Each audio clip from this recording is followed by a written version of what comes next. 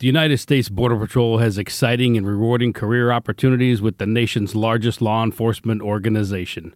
Border Patrol agents enjoy great pay, outstanding federal benefits, and up to $20,000 in recruitment incentives. If you are looking for a way to serve something greater than yourself, consider the U.S. Border Patrol. Learn more online at cbp.gov/careers/USBP. That's cbp.gov/careers/USBP. Some places take you away. Some bring you together. Marathon does both. Marathon is Florida's family key, with something for everyone. You'll find museums and wildlife refuges, wide open beaches, miles of warm, clear water, and the historic 7-mile bridge. For more about Marathon and the latest safety protocols, visit flakeys.com/marathon. Welcome to Thriving Through Menopause, where we talk about this time of life, mind, body, and spirit. I'm your host, Clarissa Christensen. Each week, I'm joined by top professionals dropping their tips and advice. Remember, episodes drop every Tuesday. Be sure to subscribe so you don't miss a beat. And if you like this podcast, please rate and review it. Thank you, because this helps others to find the show. You can check out our website, find out which episodes are coming up, and get the latest blog and advice by going to my website, thrivethroughmenopause.com, and get ready to thrive, not just survive, through perimenopause and beyond. Welcome to this week's episode of Thriving Through Menopause, and we are going to be talking about gut health, which is something that we've kind of dodged along, talked a bit about microbiomes and the like, but there's a lot more going on with our gut as we go through perimenopause. So I am absolutely thrilled to be joined today by Emily Foster, RD. She is a nutritionist, she's a registered dietitian, and she has the most awesome name for her business, which is called A Gutsy Menopause. Welcome to the show, Emily. Oh, thank you so much for having me, Clarissa. And yeah, I was quite, I'm quite fond of the name myself. So I'm glad you like it. I'm glad you like it. I'm so good. And I think, we really dig deep into some of these gut health issues, which I believe, Emily, are much more common than we talk about out there in the social media world. Yeah, absolutely. I mean, I think the Menopause charity did a bit of research a while ago, and they say that 90% of women throughout menopause are going to experience symptoms. And I think what a lot of people don't necessarily think of as symptoms, because they're not really listed as the most common, but acid reflux is really common. Bloating is very, very common. Constipation, even some of my clients come to me with diarrhea. I mean, there are really, I have some figures here, like 64%. I did a little survey a while back with my newsletter list and my Instagram account. About 100 women responded, and 64% of them had bloating, gas, and wind that was uncomfortable. 49% had acid reflux or indigestion, 42% suffered with chronic constipation, and 34% were dealing with diarrhea. So, I mean, those are huge numbers. I have obviously a niche in gut health, so it's going to be a bit higher, but those are really big numbers. Yeah. Mm-hmm. No, they are. They're huge numbers. And I can attest to having had acid reflux that I couldn't understand where it came from. I was mid-perimenopause, and I certainly think that I was under a lot of pressure. Mm-hmm. And then when I'd have times when I'd let that pressure valve off a bit, whoa, every Christmas, God, Yeah. I used to wonder where it came from. And then now with time, it has kind of settled, but it's not been that pleasant. No. But those are some of the common symptoms that you mentioned there. But why is that happening, Emily? It's a really good question. So we know obviously during perimenopause, our estrogen and our progesterone doesn't automatically just decline to zero. It fluctuates, and that's why traditionally with, I'm not going to get into the mechanics of it, but we know that, you can't just do a one-off blood test to see if you're entering into menopause, right? So that fluctuation of hormones, it's not the same, but it's similar to why perhaps sometimes women in pregnancy experience some gut challenges because their hormones are fluctuating, they're changing. Same thing around, a lot of women come to me and they had challenges when they were a bit younger with their periods. They would maybe have IBS symptoms that flared up around their period. And all of that is hormone related. And we know actually that IBS is significantly more common in women than it is in men. And part of that is thought to be because of sex hormones, so predominantly estrogen and progesterone. So as those things fluctuate, really, I would say the probably the biggest thing that happens is a change in what we call gut transit time. So basically what we mean is from mouth to the toilet, right? How quickly things move through. And that does change when our hormones shift. And it will change too if women are taking HRT, predominantly if they're taking oral types of HRT. If it's localized, it tends to be, less of an issue. But yeah, so that's why these things are happening, is really the fluctuation in those hormones. And certainly depending on what you're experiencing, whether it's reflux or whether it's constipation or whether it's diarrhea, I mean, the reasons are going to be slightly different. But in essence, it's because our hormones are fluctuating. And that has a direct impact, particularly on our gut transit time, but on other things like levels of cortisol, which I'm sure you've talked about on your podcast before, being related to stress. Woohoo! Christmas time, as you were mentioning before, in your acid reflux flare-ups. So that's predominantly why it's happening. Yeah. Yeah, so this is quite a sort of, yes, it's hormonal. So does that mean that our gut transit times are quicker or slower, or is it individual? It's a good question. So it is going to depend a little bit on the individual. But if we look at, due to the sex hormones, but predominantly estrogen, so there's a couple of things. So when estrogen declines, actually, let's start from the beginning. So in general, women tend to have slower transit times than men. However, during menopause, when our estrogen starts to decline, that's thought to be, we're supposed to have slower transit times because of the sort of estrogen that we have. And as our estrogen starts to decline, what we should expect to happen is that our systems start to speed up a little bit. But for whatever reason in menopause, that doesn't seem to happen. We actually see a bit of a slow. And that can in turn cause problems like acid reflux, because things are staying in our stomach a bit longer, giving them a longer chance to come back up. But also, if we think of what slower gut transit times can mean, is that if food is moving through our digestive tract a bit slower, then it leaves longer for it to ferment, and we can end up with some, bloating, or we can end up with things like gas and wind, which, people don't like to talk about, but it can be very uncomfortable. Also very embarrassing, right?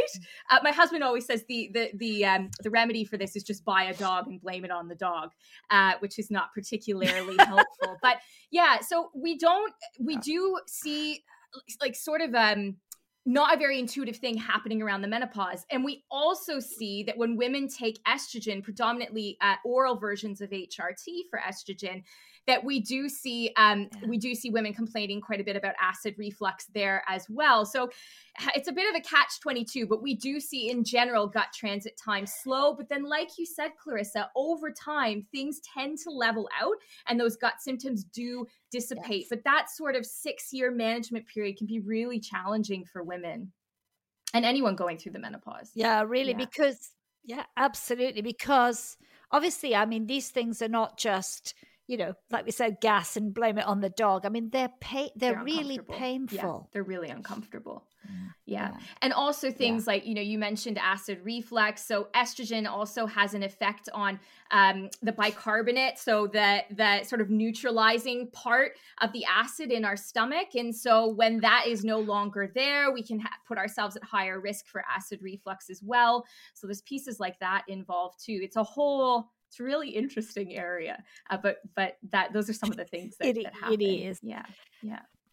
And of course, estrogen is also involved with our sort of our muscle integrity. So understand that sometimes you can get kind of acid coming up that is related to the fact that, some of your muscle isn't as strong. The muscles on the outside of your body are kind of not as strong, then inside there's things like that going on as well. Am I right? Yeah, there? you are absolutely correct. And that happens in our pelvic floor as well. So often a lot of women who come to me who are struggling with chronic or long-term constipation, they often, I'll ask them to go see a pelvic floor physiotherapist because they have a really big role in actually helping our muscles to regulate.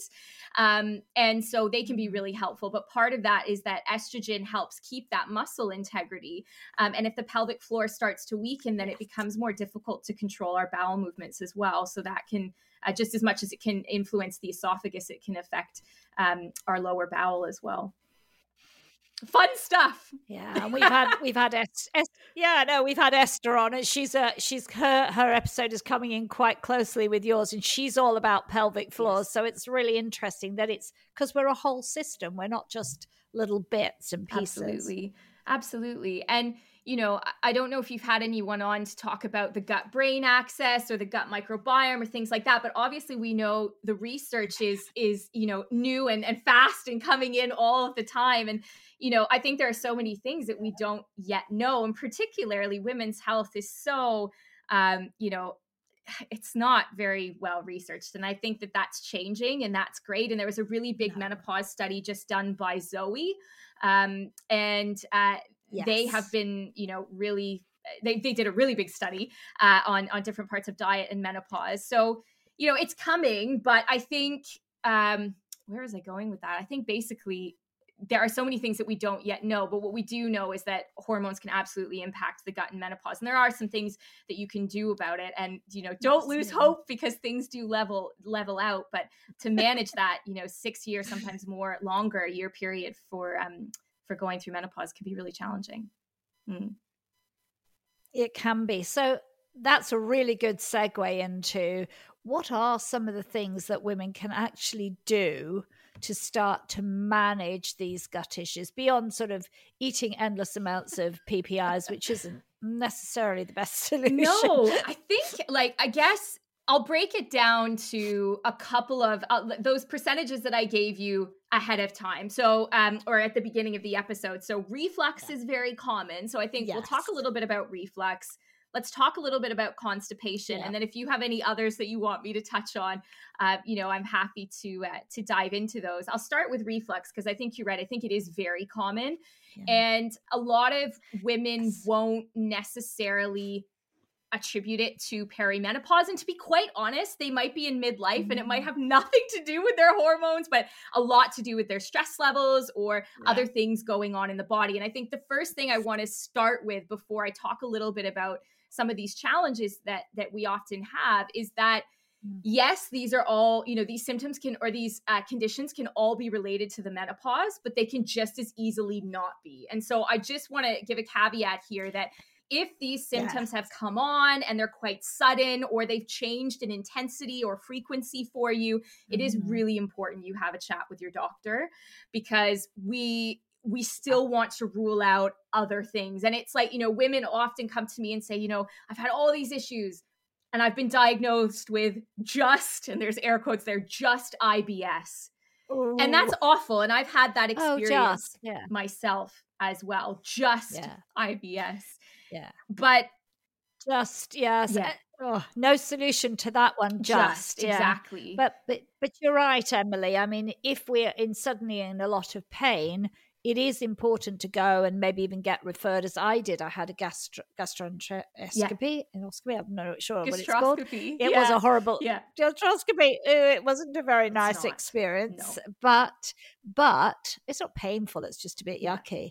But obviously then we're able to rule out that it isn't something more serious, that it's not cancer or some other inflammation in the system that needs a different form of treatment. Absolutely. And I think as well, you know, having had the gastroscopy myself, you're right, it isn't comfortable, but the reality is I think what those tests like colonoscopies, upper endoscopies, which is, you know, the gastroscopy, basically, guys, what we're talking about is a camera down your throat or a camera going in to your large intestine. So, you know, they're not pleasant things, but I think the reality is we need to rule things out. And also, there's a lot of stress that can come if these symptoms continue to happen and you haven't had them looked at. And that can in turn, that stress, not knowing what those symptoms maybe really are, can also affect the symptoms themselves. So if you're worried about where, if your acid reflux might be stomach cancer,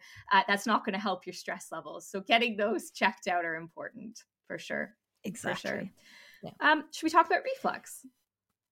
Let's talk about reflux, because let's learn more about this. Not so pleasant and often not much of a solution from your doctor. No. Kind of Yeah. thing. And I think as well, a lot of doctors will tell you, and don't get me wrong, I'm not slighting GPs or doctors at all here. No. Obviously, I'm Canadian, so I tend to say doctor before GP, but we're here in the UK. Whatever word resonates with you. But I think, it's like any profession. There are great doctors and there are not so great doctors. There are great nutritionists. There are not so great nutritionists. So I just want to caveat with that because I think, you can have a fantastic GP who really helps. But I think a lot of doctors are actually quite quick to say, I don't want to put you on any medication yet. I want you to try and manage it with diet and exercise. And then maybe the patient gets a leaflet, we walk away and we think, okay, all this is telling me is don't eat 3 to 4 hours before bedtime and prop myself up on 3 pillows before I go to bed at night. And you just look at that and you think, is that all there is? Is this what I have to do to manage this for the rest of my life, right? And so... I had a better one. There, Emily. He said to me, don't eat any nuts or seeds. What? That was the gastroenterologist's advice to me. Don't eat any nuts or seeds and eat PPIs for a year. Yeah. That was it. Yeah. That was it. And thanks. And I went, I don't think so. No, thank you. That's right. And the funny thing is that there will be, what I hear in my clinic is so funny. There are so many different stories from patients. I'm sure you can believe, right? But yeah, so depending, like we were just saying, depending on how your doctor is or what they think is the best thing for you, they will suggest something. But basically, what I want to start off by saying is that, PPIs and other medications that are often prescribed, whether it's Gaviscon or whether it's something else, it doesn't mean that you failed. And I'm not saying that that's the first thing that you should go to, or that if you have to take those medications that, you've got to take them for the rest of your life. What I want to say is there are some situations where if your acid reflux has really got, if it's really out of control, if you've let it, you can imagine, right? If you've had acid reflux for even a couple of weeks, a couple of months, your esophagus is going to get really bothered and inflamed. And it just makes that, whereas maybe if you were getting reflux every so often, you could cope with it. But over a period of time, you are dealing with inflammation. And so sometimes those medications are what we need to help bring them back under control. But certainly what I work with a lot of my clients with is to make sure that those aren't a long-term solution. And I think that's the key there. So it depends on where you're at and what other medical conditions you have. But in terms of lifestyle, that not eating 3 to 4 hours before bed isn't bad advice, because if we think really intuitively about acid reflux, when we're lying down, it's much easier for the contents of our stomach to come back up and bother our esophagus. But what I will say is that that's all well and good, but what if you eat 3 to 4 hours before going to bed, and then you get to bed and you're hungry? Well, you're not going to sleep very well then either. And so one of the big things I tell my clients is to really make sure that last meal you're having before going to bed is a really good balance of both carbohydrates. So that's your grains, your starches, vegetables really following under that category as well. So a good balance of carbohydrates, particularly high fiber, and protein.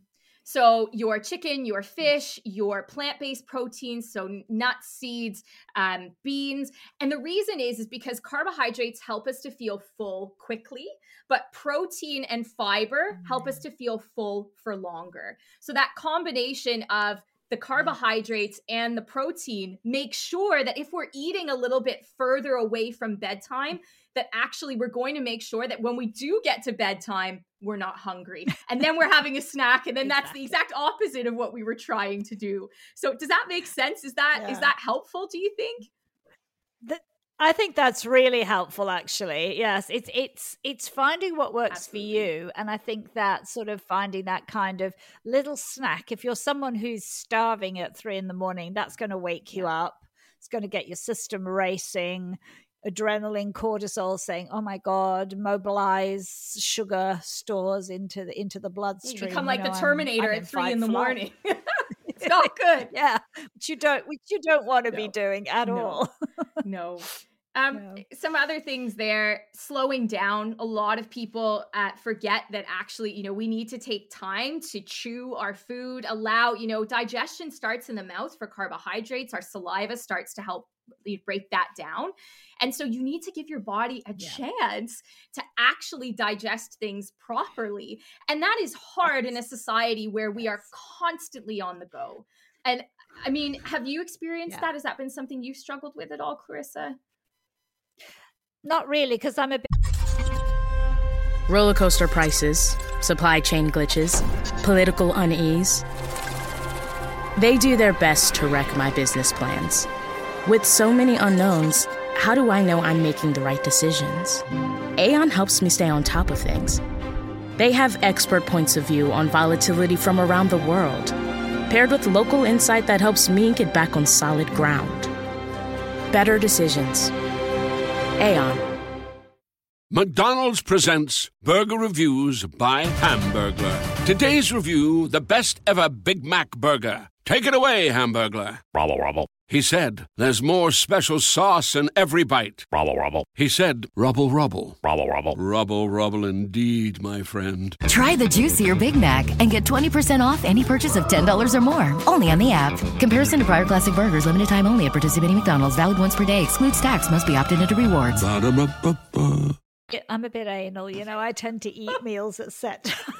Sorry, I've always been like that. I was brought up to be that, so I've always been breakfast, lunch, dinner, and so I'm just, that's the way my life has been structured. But my husband, oh my God, I'm surprised. He has Crohn's. He should not be doing what he's doing. But, and I see that with women I worked with, how erratic their eating habits were. And I did a lot of research when I worked in business on women's eating habits, this eating on the go, muffin and coffee when you get to the office, eating a handful of something, skipping lunch, eating, a Snickers bar at 3:00, all this very patchy eating behavior. And then they have quite often a lot of issues with their guts. They have issues with weight. They have issues with their thyroid.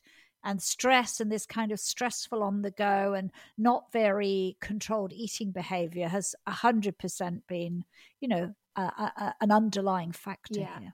Yeah. And, as you mentioned, a regular eating pattern is really important, but particularly thinking about the amount of time it takes you to eat. So even if you're having regular meal patterns, if you're eating very quickly, it can allow more air into our digestive tract, and that can lead to bloating, gas, but it can also, make indigestion more common as well. So oftentimes I'll tell people, if you are a really quick eater, and I am terrible for this, set an alarm on your phone for something like 20 minutes. Start with 15 if 20 sounds like too much for you, and do not get up. Even if you have finished eating, do not get up from the table until that alarm has gone off, because we're so conditioned just to eat, get up, go. And actually we just need time to sit down, A, from a stress perspective, but B, to give ourselves a chance to actually chew, digest, and associate eating with a really positive and I was going to say joyful, joyful experience. So that is really important as well. Yes.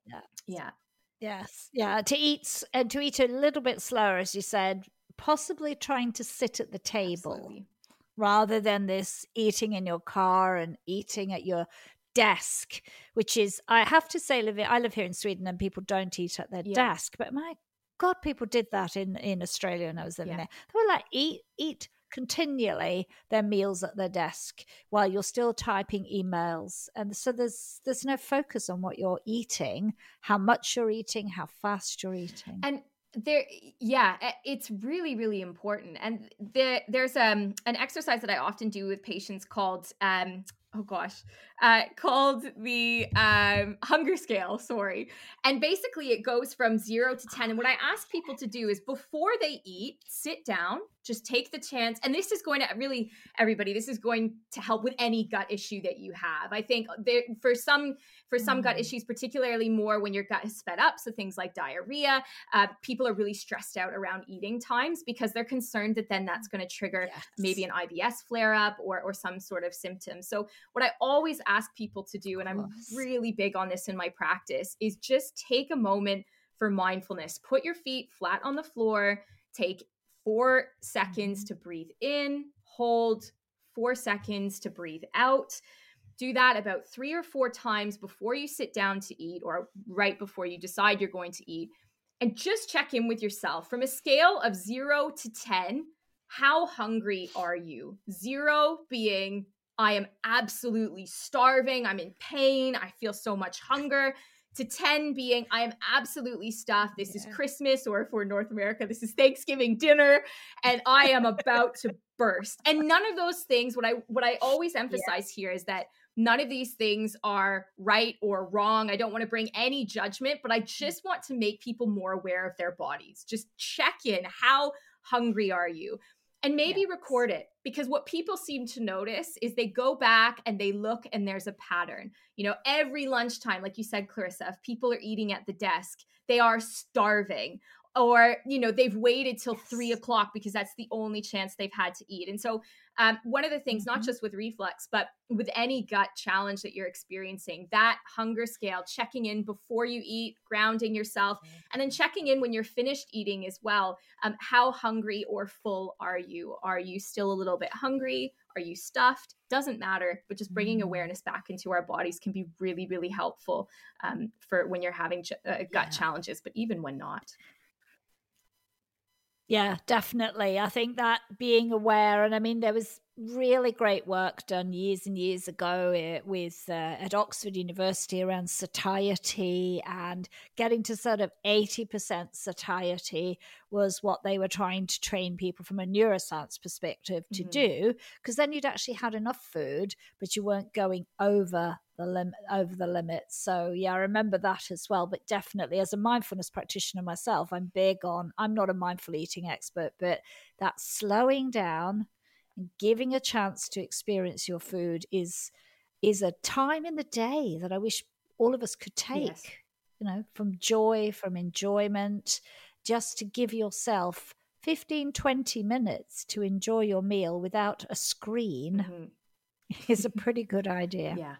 Yeah. And it's often, you know, underestimated how much that can really impact your symptoms.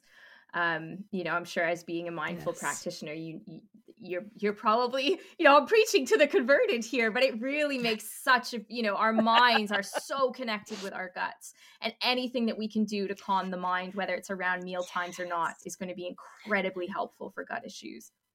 Yeah.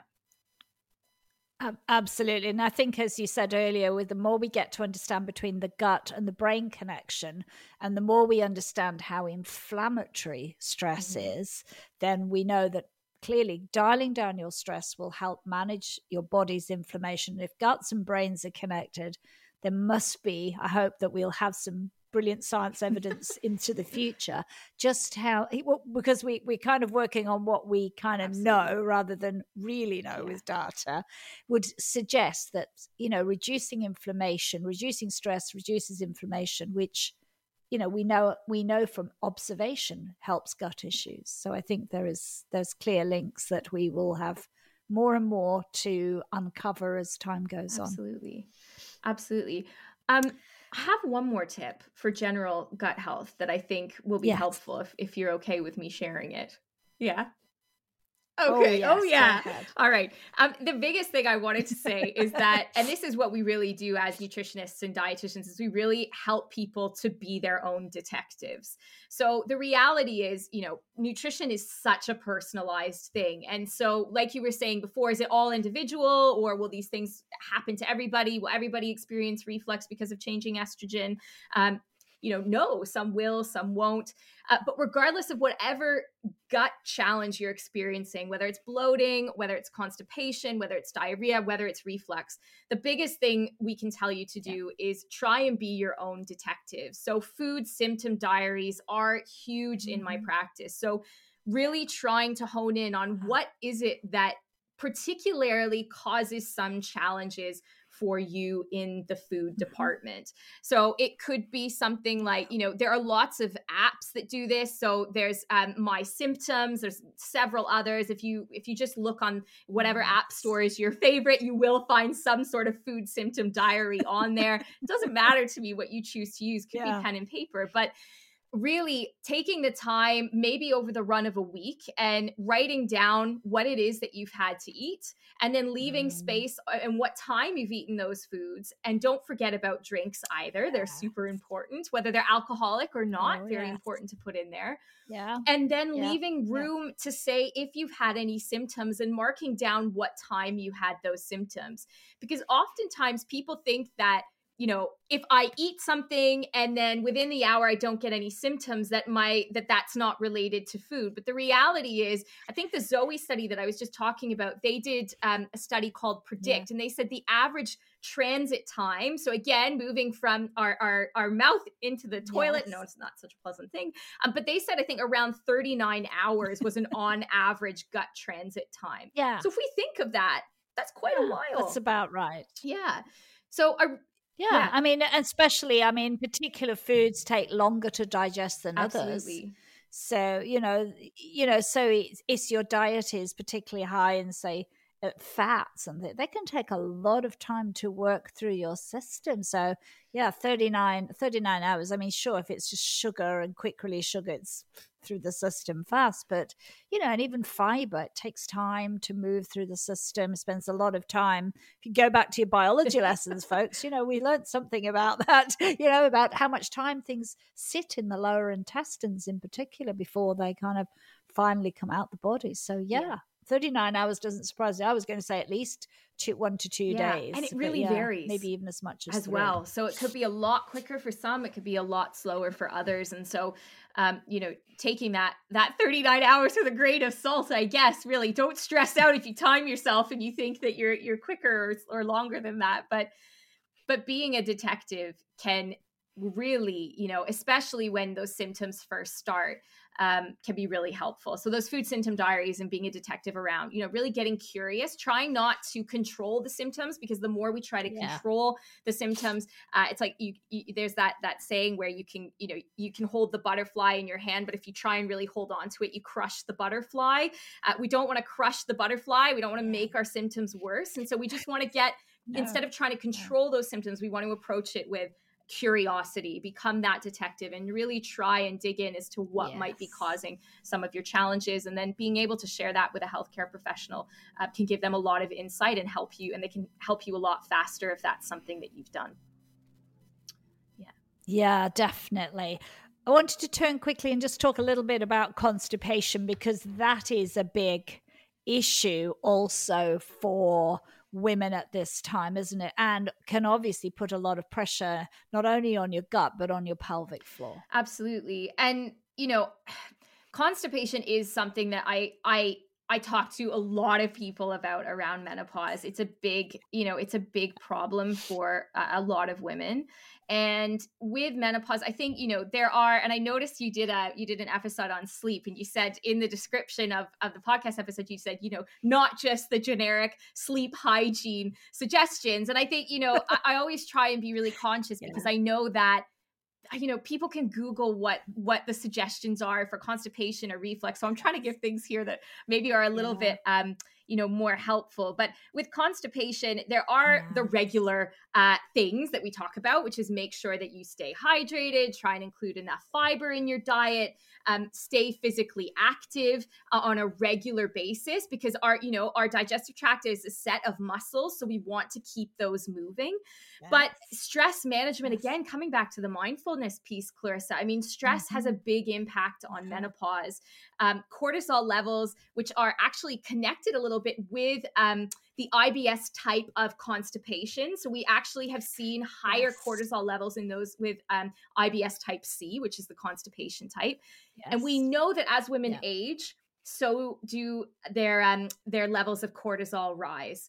So we know that there's some kind of connection there. And what I would say is that aside from the stress management piece and the water and then making sure you're getting physically active, is just really try if you can to manage that stress, because that is going to play a huge impact on your constipation. And the one, I think some people have heard of this, but toilet posture. So how you sit on your porcelain throne is very important. And you can get those stools now, but you can just get a stool that's slightly less than I would say a foot high. And you you put your feet up on a little stool while you're sitting on the toilet so that your knees are slightly higher than your hips. And it basically just changes how that the rectum sort of sits in the toilet, and it basically makes this easier to pass the stool. And that it's puts less pressure on our nerves and on our pelvic floor. So that toilet posture is a really quick fix and really important. But the last piece, people often say, fiber, increase it. But what I want to say is actually a lot of people increase fiber, but they don't then proportionately increase the amount of fluid that they're having. And if you don't do that, what ends up happening is that the fiber can cause more constipation because it doesn't have the fluid to help move things through. So fiber is important, but make sure that you're drinking enough water or, unsweetened beverages to make sure that you're helping things to move through. And those are some really, really key things. Do you have any questions on that? Is there anything that I've missed maybe that you feel like would be helpful? No, I love that. I think that's really, why I think that's really clear is I think too many people just think, eat more fiber. But you're right. It's a whole system thing, managing stress, supporting the body, hydrating. It's not just a quick fix kind of thing. It really is working on what works for you. And hydration, my gosh, I notice the difference. I mean, you live in a hot country, you drink water all the time. I'm guilty of not that. I mean, I'm not empowered to drink lots of ice cold water when it's minus 15 outside. No. You're Canadian and you know that. And I'm like, it's the last thing I want to do. Yeah. But then you have to find another way, whether that's green tea or fruit tea or whatever it is. You have to do that and drink plenty in ways that are suited to how you also feel, that are going to help you hydrate. And there's that idea of habit stacking. So pairing things that you already do with something that you want to do. So often I'll say to women or anyone that I'm working with in the menopause, I'll say, pair something up. If you're at work, maybe every time you sit down to answer your emails, you take a drink of water, or every time you hang up a phone call, take a sip of water. And just trying to pair in activities that you want to do with things that you already know that you're going to do in the run of the day. And then those things in turn do become a habit. So I was going to say as well, being Canadian, yes, very, very similar, not super incentivized to drink water during the wintertime. However, we do sweat a lot in the winter because we're wearing heavy coats. We just might not notice it. So those of you who are living in cold climates, like Clarissa said, it doesn't mean you get a jail free card for your water or fluids intake. So do make sure that you are drinking enough, because we just tend to not realize how much we're actually sweating, when sometimes it's more when we're wearing things like heavy coats and we're walking outside, so on and so forth. So be aware of that. Yeah, absolutely. That's a great tip.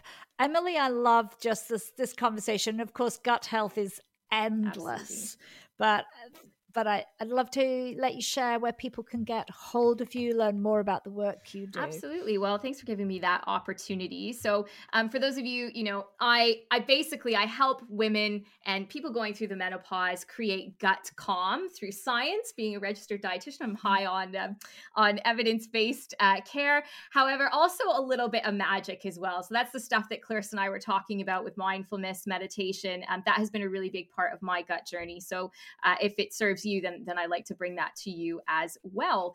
You can find me on Instagram at @A_Gutsy_menopause.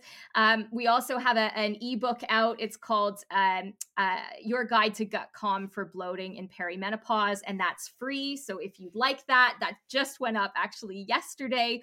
So you can go to gutsymenopause.com/ebook. That's all one word.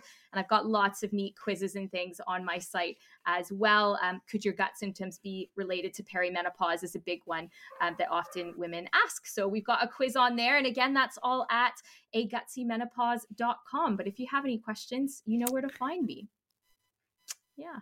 That is wonderful, Emily. We'll have all of those in the show notes. And I just want to thank you once again for coming on and sharing so much passion and fantastic practical tips that women can implement, or anyone going through menopause can implement now to start easing some of these less than nice experiences. Absolutely. And I wish your listeners all the very best. Do seek help. Doesn't have to be me, but do seek help, because there is help out there. And as healthcare professionals, we want to make sure that you're comfortable. So nutritionist, dietitian, make sure you check in if you are having those gut symptoms. It's really important. So yeah, thanks for having me on the show, Clarissa. It's been such a pleasure. It was my pleasure too. Thank you for listening to Thriving Through Menopause. If you like this podcast episode, please hop over to my website, thrivethroughmenopause.com, and rate and review it. And thank you if you do that, because it helps others to find the show. Want more news and views on perimenopause and menopause? Then sign up to my weekly newsletter, Heart of Menopause, over on Substack. Thank you once again for listening, and see you next week for another guest interview helping you to thrive through menopause.